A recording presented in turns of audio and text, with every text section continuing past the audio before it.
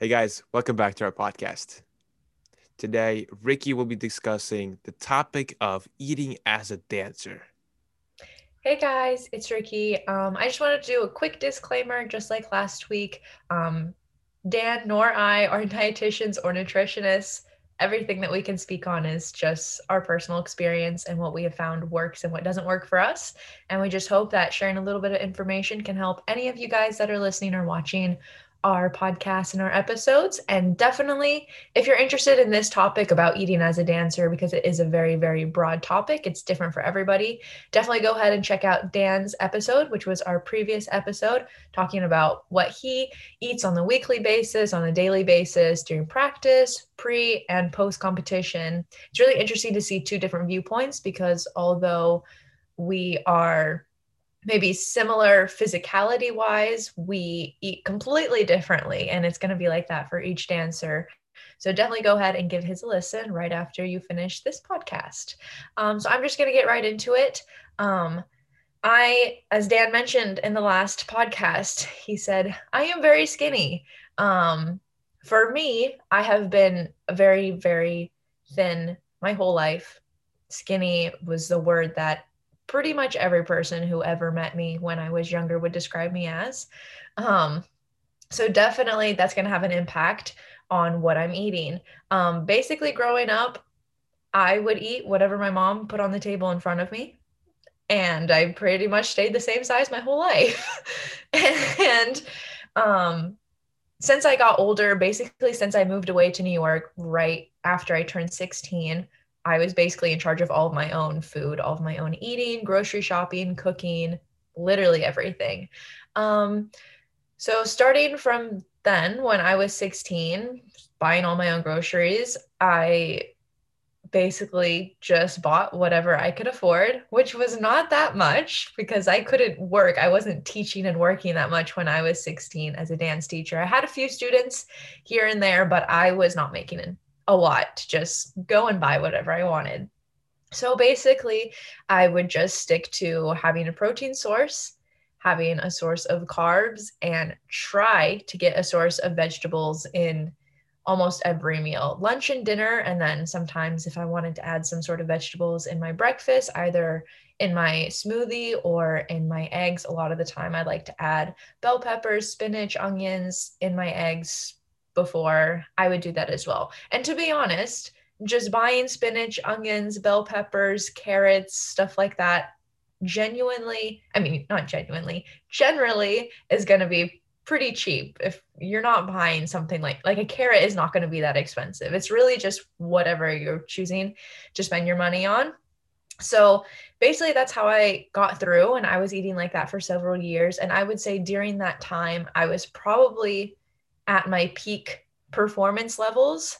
And every time I want to, like, let's say I have a really long practice that day, or I have lessons and practice and then rounds, and I know I'm going to be exerting a lot of energy that day, I will definitely make sure that I'm eating a lot throughout the day. In between lessons, I have to eat something. In between practice and rounds, I have to eat something. Even if we're doing like rounds, like say I'm doing 4 rounds, I'm going to eat probably in between every round if I can.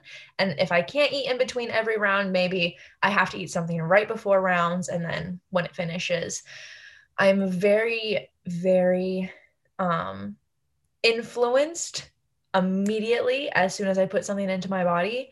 And this is with healthy foods and with unhealthy foods. So when I'm putting something healthy into my body, I can feel the difference right away. I get a huge spike of energy.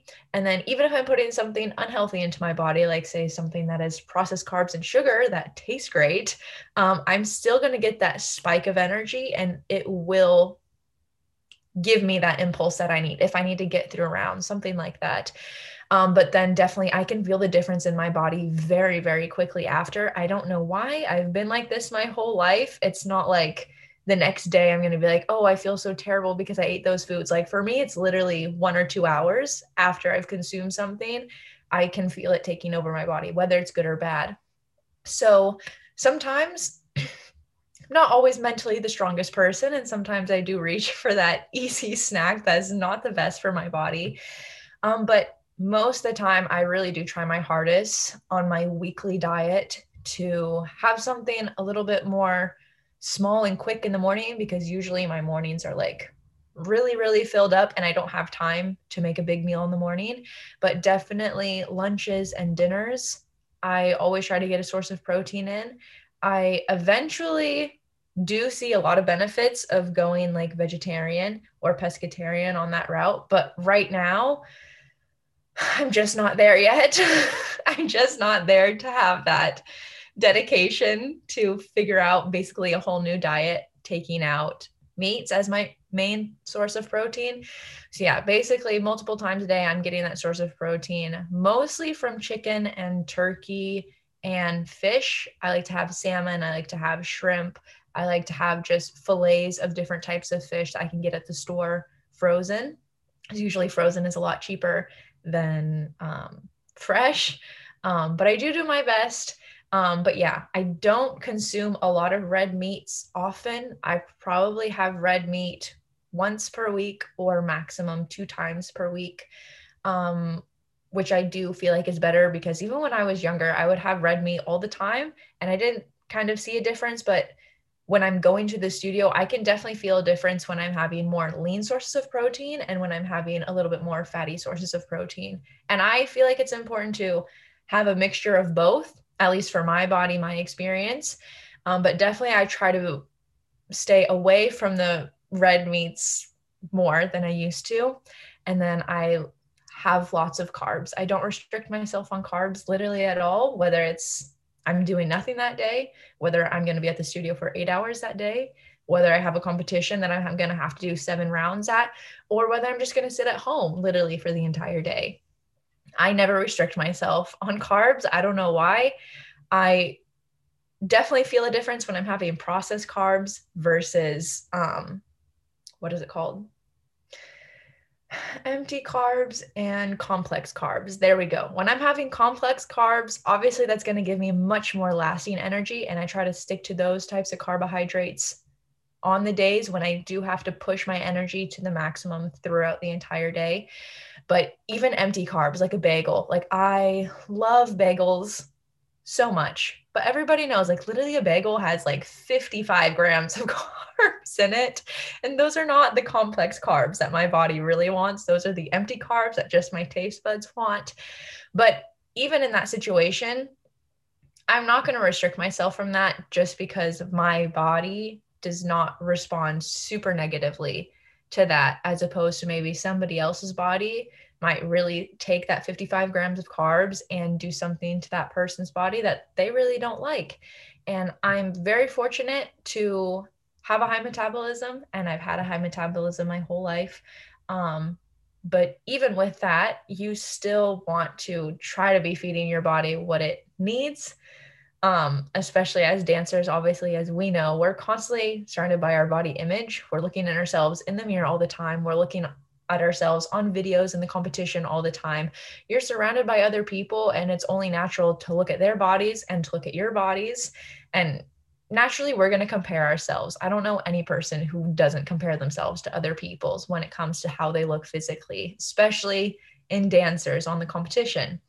So, with all of that being said, we're constantly wanting to, I mean, you should constantly be wanting to feed your body the best that it can so you can perform at your best. And then, if I just very, very quickly touch on competition staples for me, if you've known me for years, you already know what I'm about to say. I have to have bananas on the competition or I will not dance. Like, literally, there's been like emergency situations where I would like tell one of my parents or my sister or my partner or my coach, I'm like, I need you to buy me 5 bananas right now because I'm not going to survive that round if I don't have a banana before I go on the floor. Like, in between rounds, in between dances, literally whatever, I will be eating something. So bananas are huge for me. Any source of chocolate, I really, really, really like dark chocolate more than milk chocolate. Um, but milk chocolate is okay too. But yeah, dark chocolate, bananas, and then another huge thing for me is 100% pure fruit juice. Orange juice is like my holy grail. Like, Starbucks has these evolution fruit juices that is like basically 100% cold pressed juice and the orange juice one. I told my mom one time, I'm like, literally, that orange juice, this is going to sound crazy, but it's like cocaine for me. Like, as soon as I drink that orange juice, I feel like I have so much energy. I feel like I can conquer the world when I have that orange juice. So I definitely try to save those staples like that orange juice and that banana and that chocolate in the situations that I need the most, which is the day of the competitions, literally as I'm competing in between every round. And then when it's not that situation, like I'm not going to have that orange juice every day. Like I rarely ever have orange juice anymore, except on the days of the competition, because I know how much it can impact my body quickly. And I've learned that about myself. And I'm probably going to do that for the rest of my entire competitive career because I like the energy that it gives me, and I like that it can push me through that round and help me get through the rest of the day lasting with pretty sufficient energy and feeling good inside my body. I'm not going to feel like, oh my gosh, I feel so terrible, because nobody wants to feel like that, especially on competition. But yeah, I think I rambled a little bit too much, but that's like super, super informational about how I eat as a dancer, how I can feel my body differently, what foods I try to go towards, and the ones that I try to stay away from, and my competition staples. I really hope this helped anybody who was listening. And like I said before, definitely go to Dan's podcast, his episode, to hear how his view is completely different than mine. There is no right and wrong in diets. It's whatever makes you feel the best that you should go towards. And another small announcement is that we are looking to have special guests on the podcast. If anybody has any recommendations, please DM us on Instagram, write it in the comments. We are going to be posting on our story on Instagram, giving you guys the opportunity to write literally anybody. It could be a judge, it could be a coach, it could be a fellow dancer, anybody that you would like to hear us interview, talk to, ask questions, just get to know a little bit better. Please let us know if you have any recommendations for that. And other than that, thanks so much for listening, and we will see you guys in the next podcast. Bye, guys.